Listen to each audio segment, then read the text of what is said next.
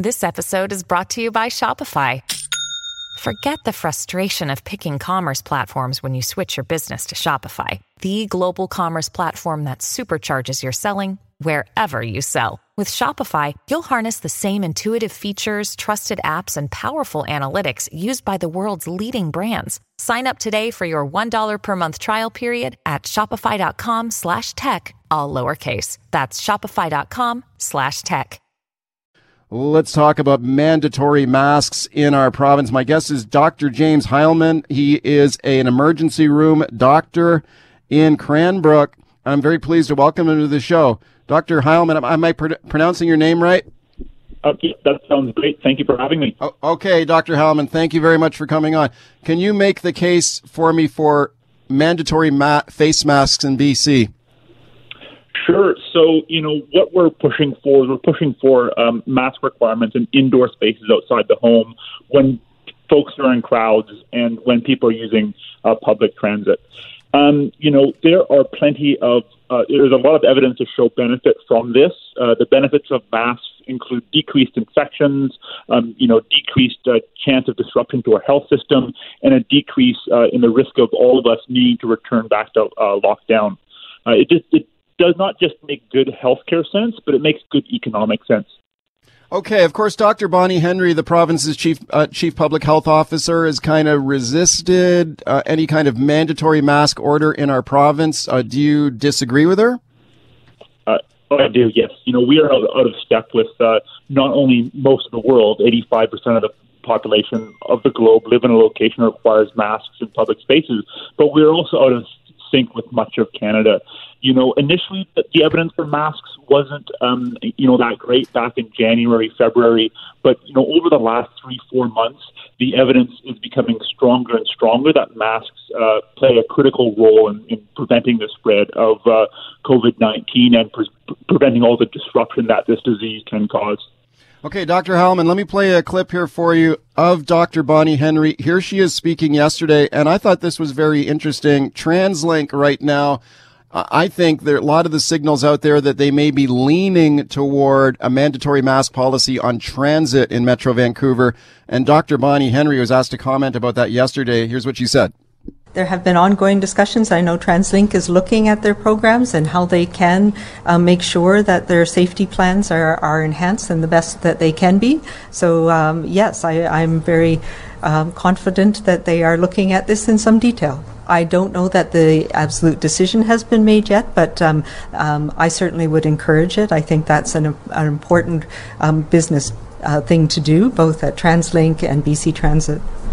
It sounds like she's handing it off to TransLink, but just kind of reading between the lines of what she said there, it sounded like she was almost endorsing masks on transit. Do you think she should just come right out and say, look, you should wear a mask if you get on a bus or SkyTrain?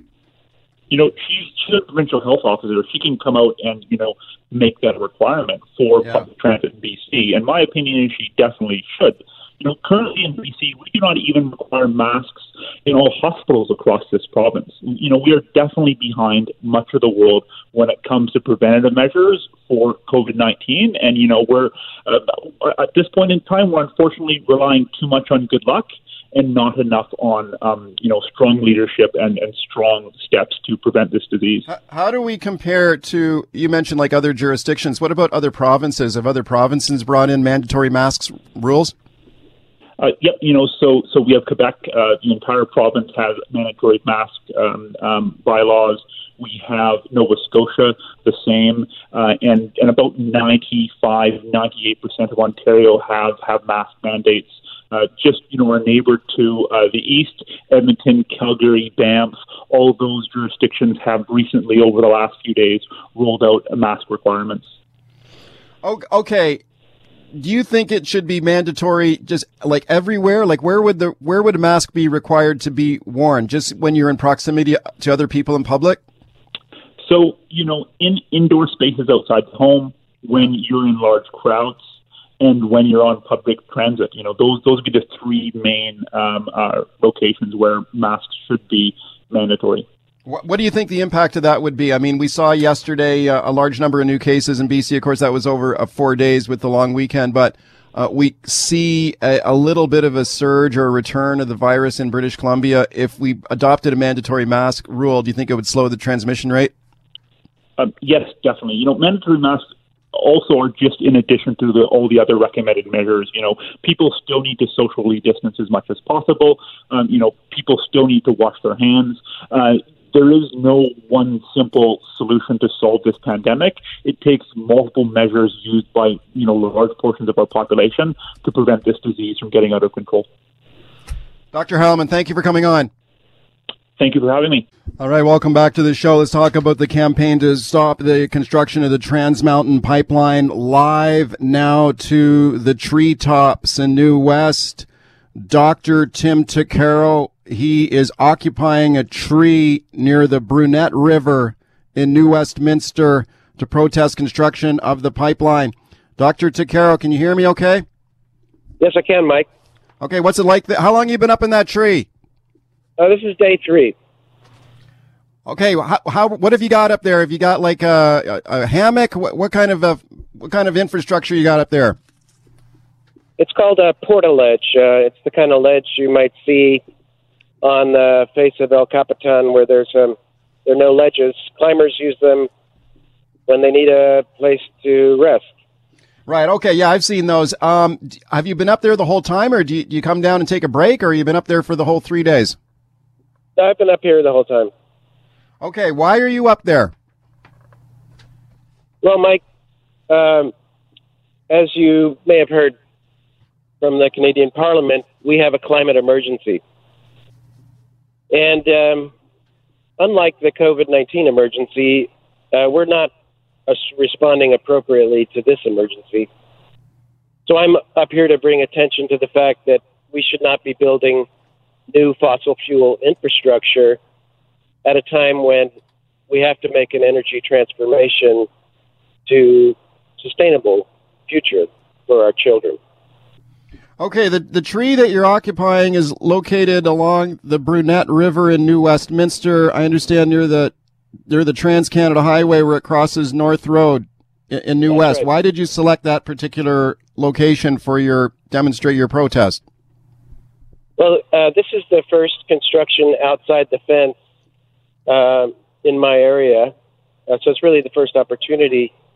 And fortunately, thousands of other British Columbians are joining me online and at our protest at Hume Park today to block this construction. These trees have to come down according to Trans Mountain. They have to cut the trees in order to save the salmon. So that's sort of diabolical, which is emblematic of the entire project. In 2020, we should not be building new pipelines. Okay, when you say they have to cut the trees down to save the salmon, what do you mean? Well, they say that there's this window between August 1st and September 15th, a window when they do the least damage to the salmon-bearing stream here. And, so they're going to cut the trees during that period because all the other times are even worse. So that's what I mean. Cut the trees, quote unquote, save the salmon. If you cut between August 1st and September 15th. I see. Okay. How long are you planning to stay? So that the tree that you're in right now is marked for to be torn down, to be cut down. Is that correct? To make way for the pipeline? Yeah, I'm actually suspended between two trees. Okay. They're slated to be cut. Okay. How long are you determined to stay up there? Well, September 15th right now sounds like a long time. And it is, but fortunately I have many people lining up wanting to occupy my camp. We're gonna stop the pipeline, and this is just the beginning of the fight. Okay, I'm talking to Dr. Tim Tuccaro. He is a Metro Vancouver doctor who is occupying the tree canopy near the Brunette River in New West in the path of the pipeline construction. Are you on, is this like private property or is that Crown land? What is the status there where you are? Well, it's contested land like most of British Columbia. I believe this is the traditional territory of the Coquitlam First Nations, and it overlaps with Tsleil-Waututh and other territories. Okay. Do you have their permission to stage your protest on their land? Yes. You may have heard from Will George yesterday. Okay. He was here, and he's representing the Tsleil-Waututh. So yes, I do have the blessings of the owners of the territory. Okay. Have you been told to get out of the tree? Like, has Trans Mountain come along and said, "Hey, we're gonna cut these trees down, so you better get down"? Have you been threatened with a court injunction or anything like that, or the police been by to see you? No, the police did. The police did walk by the railroad tracks, which are I can see them from here. They walked by yesterday. They didn't say anything. There were some guys on the ground sort of snooping around, and they wouldn't identify themselves. So we think that's probably the company. But no, nobody said anything to me. Trans Mountain won't respond to the CBC inquiries. So I don't know what their plans are, but there's no injunction zone marked here. And the city advised me that with no injunction zone marked, what I'm doing may not be illegal. Okay, I know you mentioned that you believe the land that you're on is traditional territory for the First Nation, but is it municipal park? Is that what it is? Well, technically, it depends on what map you look at. So many maps show it as the Burnaby Conservation Area. Okay. Some maps show it as Burlington Northern Santa Fe Railroad. So yeah, it's contested. Okay. What do you say to people, Tim, who may be listening to this saying like, "Oh man, come on, this guy's a hypocrite because we need oil. We use oil every day in our daily lives. He's talking right now on a cell phone that's made out of fossil fuels largely." How do you respond to that? Well, I think COVID-19 has shown us that as a society we're capable of amazing transformational change. And we've been talking for decades about how we need transformational change in our energy system. And COVID-19 has shown us the way how to get there. I mean, there's billions and billions of dollars leaving the federal coffers. Unfortunately, at least 12.5 is slated to build this new pipeline. Okay, so we could reprioritize. Yeah. And for those people who say I'm a hypocrite, they have their perspective, but I'm working with the tools that I have right now to make change. And everybody knows we need a new energy system.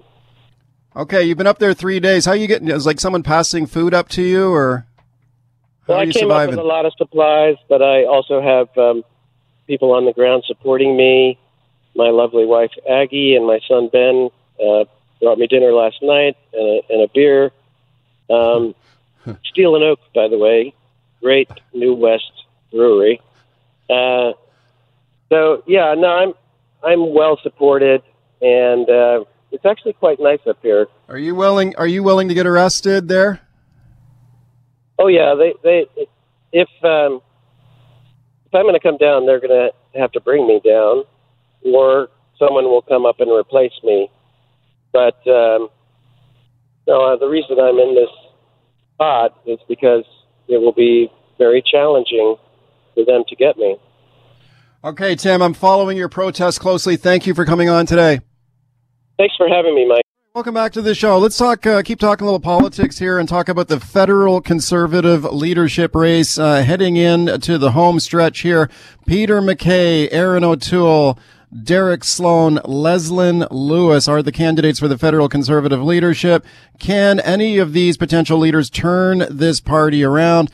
Justin Trudeau certainly going through some tough times, but the Liberals continue to be on top of the polls. I don't know. I give the Conservatives a shot here if a new leader can turn things around for the fortunes of this party, especially with Justin Trudeau in trouble. Let's check in with Michael Taube now, from a columnist with Troy Media. I'm very pleased to welcome him back to the show. Michael, thank you for coming on. Oh, my pleasure, Mike. Thanks for having me. Okay, how do you handicap this race here as we go into the home stretch in this Conservative Party leadership contest? Well, let's see. I mean, a lot of it is going to be contingent upon who the Tories ultimately pick. So, for example, one would assume that it'll either be Erin O'Toole or Peter MacKay, Peter MacKay being the front runner as of right now. Yeah. But when you put everything into the pot, no matter who the Tories pick, I tend to agree with you that they would have a bit of an advantage if there was an early election call, simply because the We Charity has just hammered Prime Minister Justin Trudeau's numbers so badly, based on the way that there's been, you've obviously gone through it for many days and many weeks like everyone else has, and I've discussed it a lot too with other people. Just the amount of things that have tied his party, his government, and his family together for a variety of ways, either politically or financially, based on appearances and travel fees. When you put it all together and all the concerns that Canadians are starting to have, it looks like this one controversy, which will be the third ethics violation in 5 years that this Prime Minister has faced, this looks like the one that might stick the longest. And if that's the case, I think the handicap favors the Tories right now. Okay, I predict that Peter MacKay will win this. You're not exactly going out too far on a limb to predict that, as he's ahead in the polls. But I think he had sort of stumbled out of the gate, and his campaign didn't do great at the start, but I think he turned things around.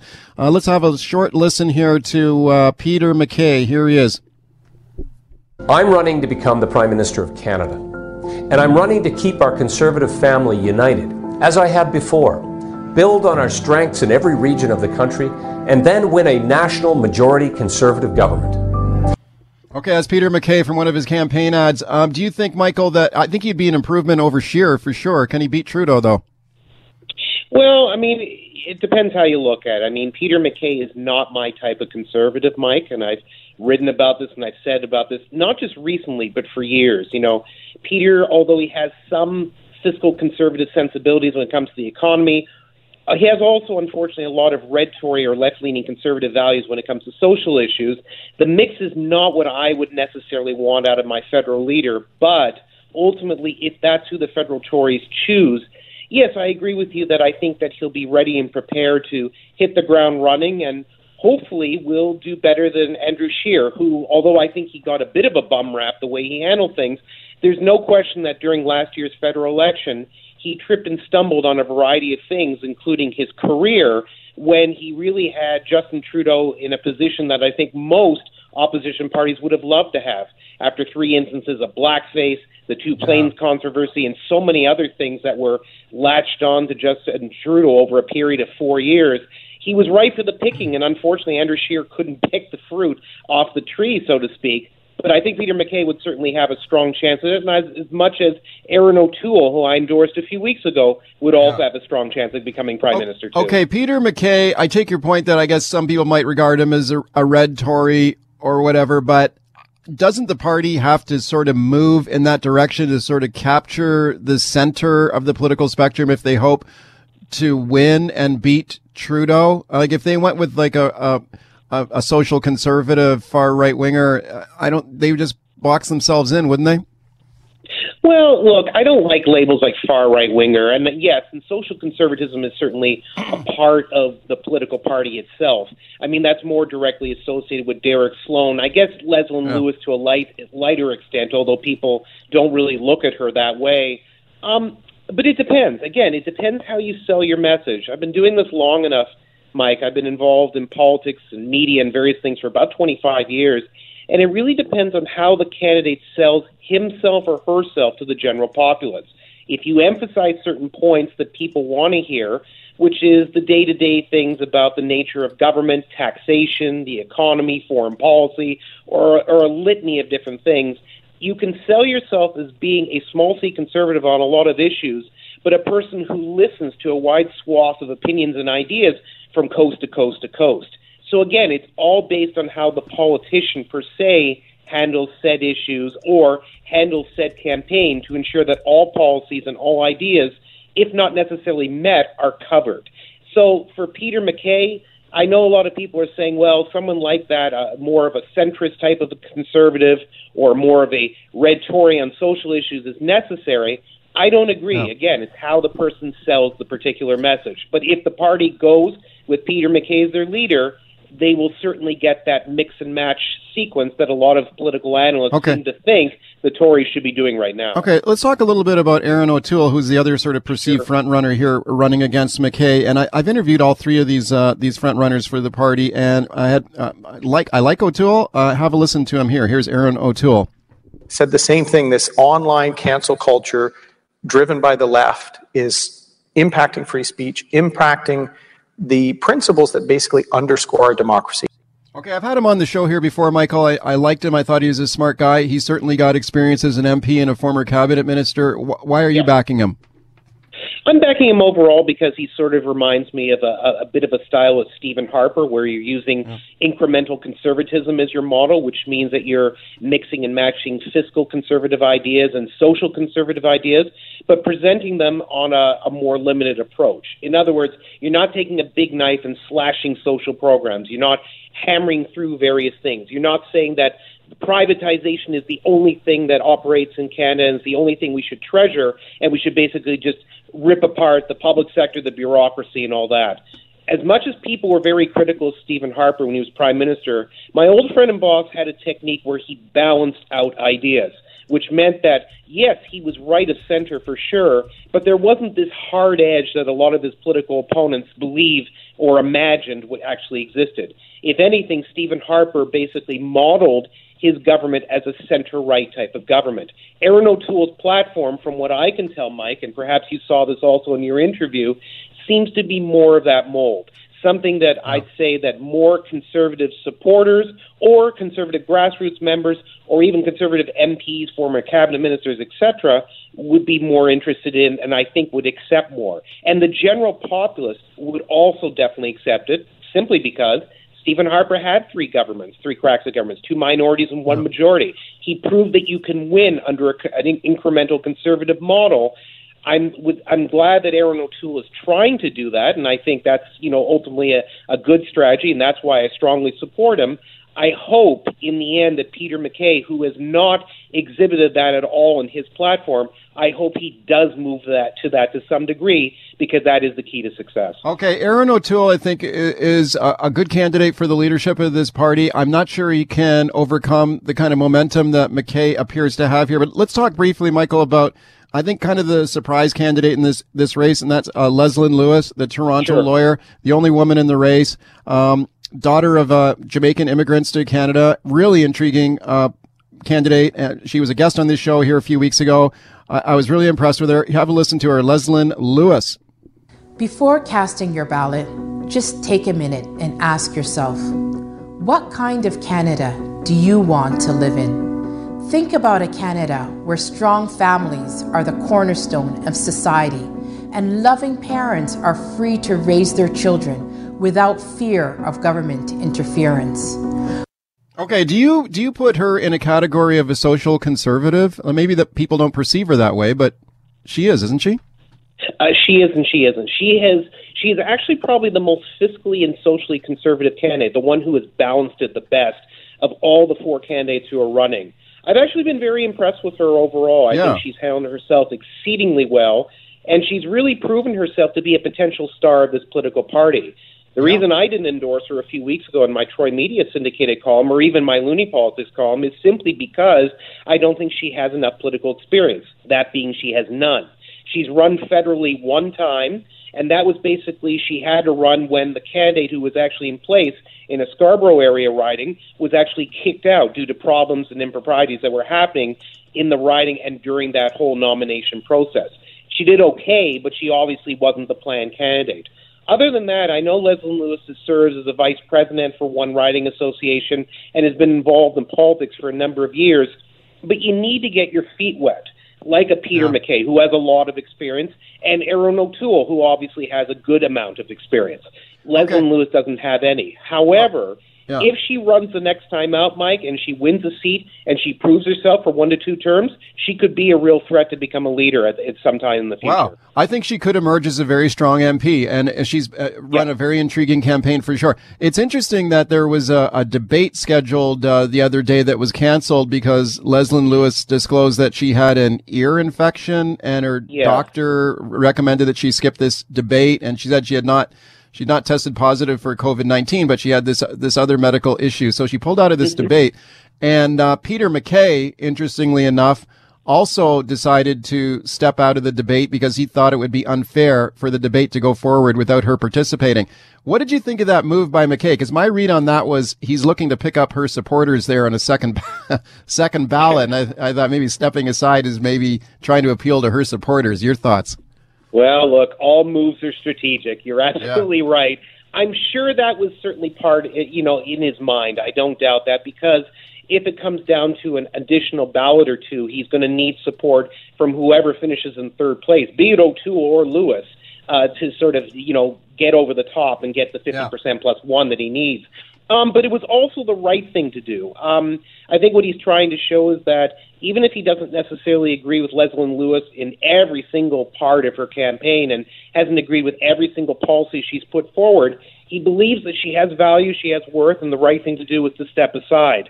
Do I think it was wrong to go ahead without her? No, because I think that, with the limited amount of time, you need as many speaking possibilities and venues as possible.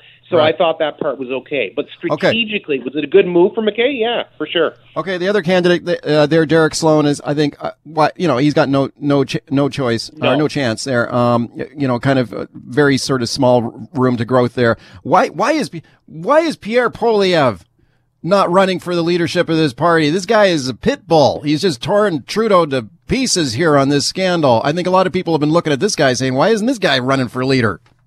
Well, look, I don't speak for Pierre. He has to deal with that himself, and he has to explain himself. But he already has. He's already directly said that because of family obligations, and he does have a very young family and a young daughter as well, he just didn't feel it was the right period of time. Much the same way other candidates like Rona Ambrose and others decided not to run. I don't think we should necessarily isolate Pierre Poilievre and say, why you? He just decided that this was not the right time for him. Pierre is young enough. He's been around politics long enough, and there will be other opportunities for him to run if he wants. And certainly the way he handled himself at the House of Commons Finance Committee during both the testimonies of the Kyle Berger brothers and Prime Minister Justin Trudeau and his chief of staff, Katie Telford, I think he actually thundered, across all four participants who sat there and dealt with the testimony, handled themselves extremely well, asked some very, very tough questions. Not the only person on the committee who did, but his certainly stood out, and presented himself as someone who, don't forget about him. Would he have had a good chance to win this year with the limited amount of candidates and other things that were going on? Yes, and I think he would have had a good chance even if there had been more candidates in there. But he's opted not to do so let's hope he does it in the future. All right, welcome back to the show. Quick programming note for you. At the bottom of the hour, we'll talk about that cyclist who is recovering from hospital with multiple injuries after he was hit by a truck carrying a load of lumber on the Sea to Sky Highway on Sunday. His name is Todd Nickel. He is in Lionsgate Hospital in North Van recovering from this incident. He's got 8 broken ribs, a broken clavicle, a broken scapula, and a punctured lung. Have you seen the photos of this guy? Please follow me on Twitter and take a look at the photos of this vehicle that hit him with the lumber sticking out in the back of a pickup truck. Unbelievable. This guy is still alive. And this is the other interesting part of it.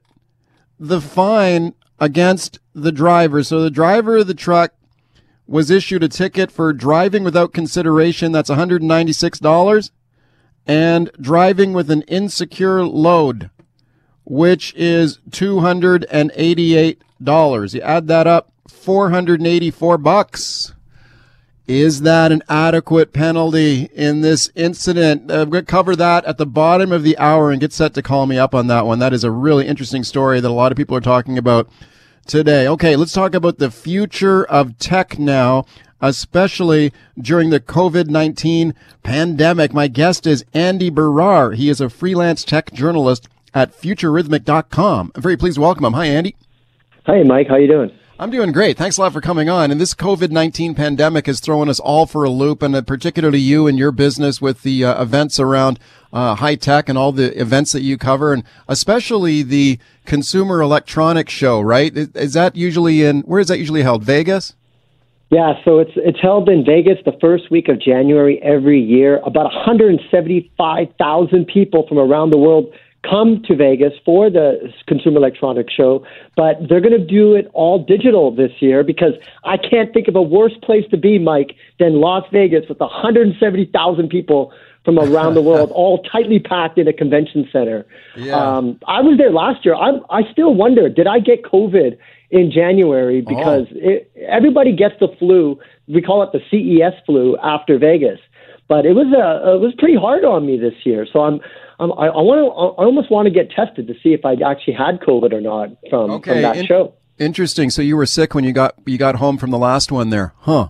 Interesting. Yeah, it happens every year. Like we call it the CES flu, but it was actually a little bit harder for me this year. Like I was bedridden for about a week. So who knows? Who knows?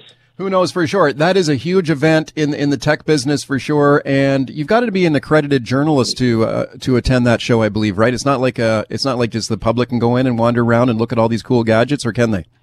No. It's not open to the public. So you have to be like in the tech space, whether you're a buyer, an investor, or if you're part of the tech media. So it's amazing just how I think it's the biggest trade show in the world. And they held out, Mike. They did not, as all these other events started to cancel, they're like, no, we're still going to have the show. And then only, I think it was last week, did they announce that they're going to go all digital because there's a lot of money at play. You know, I know Vegas as a city makes a lot of money because every hotel is not only booked, but the prices for the hotels are skyrocketed that 1 week.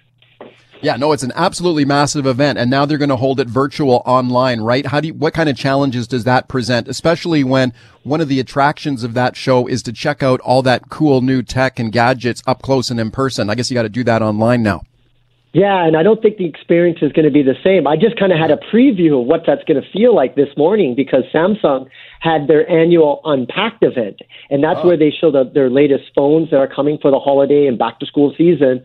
So they had that this morning, and I got to tell you, it was kind of weird, you know, like not being in New York, not having that chance to play with the devices, but to just watch a presentation, and all I could do was tweet about it. So I now know what CES is going to feel like come January because this really is the new normal. Yeah, it really is. So tell me a little bit about that Samsung event this morning. What did they unveil there?